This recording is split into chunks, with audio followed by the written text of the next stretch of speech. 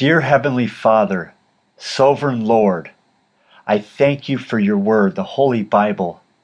I thank you for how you've packaged instructions, love, mercy, grace, your voice.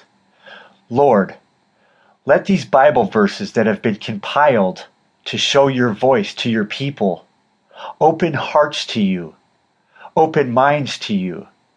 Lord, pull us into your bosom.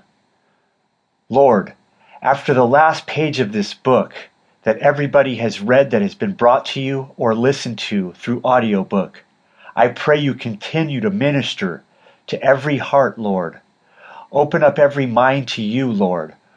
Only your voice, Lord. Remove anything else that's not of you, Lord.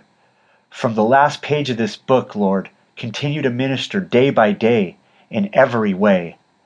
Lord, we loved you and lift your name on high. We want to stay with you every day and every moment until your everlasting kingdom. Lord, thank you, Lord. Help us be better members of our church. Help us be better members of our community, of our family. Lord, breathe your spirit into us every day. In Jesus' name I pray. Amen.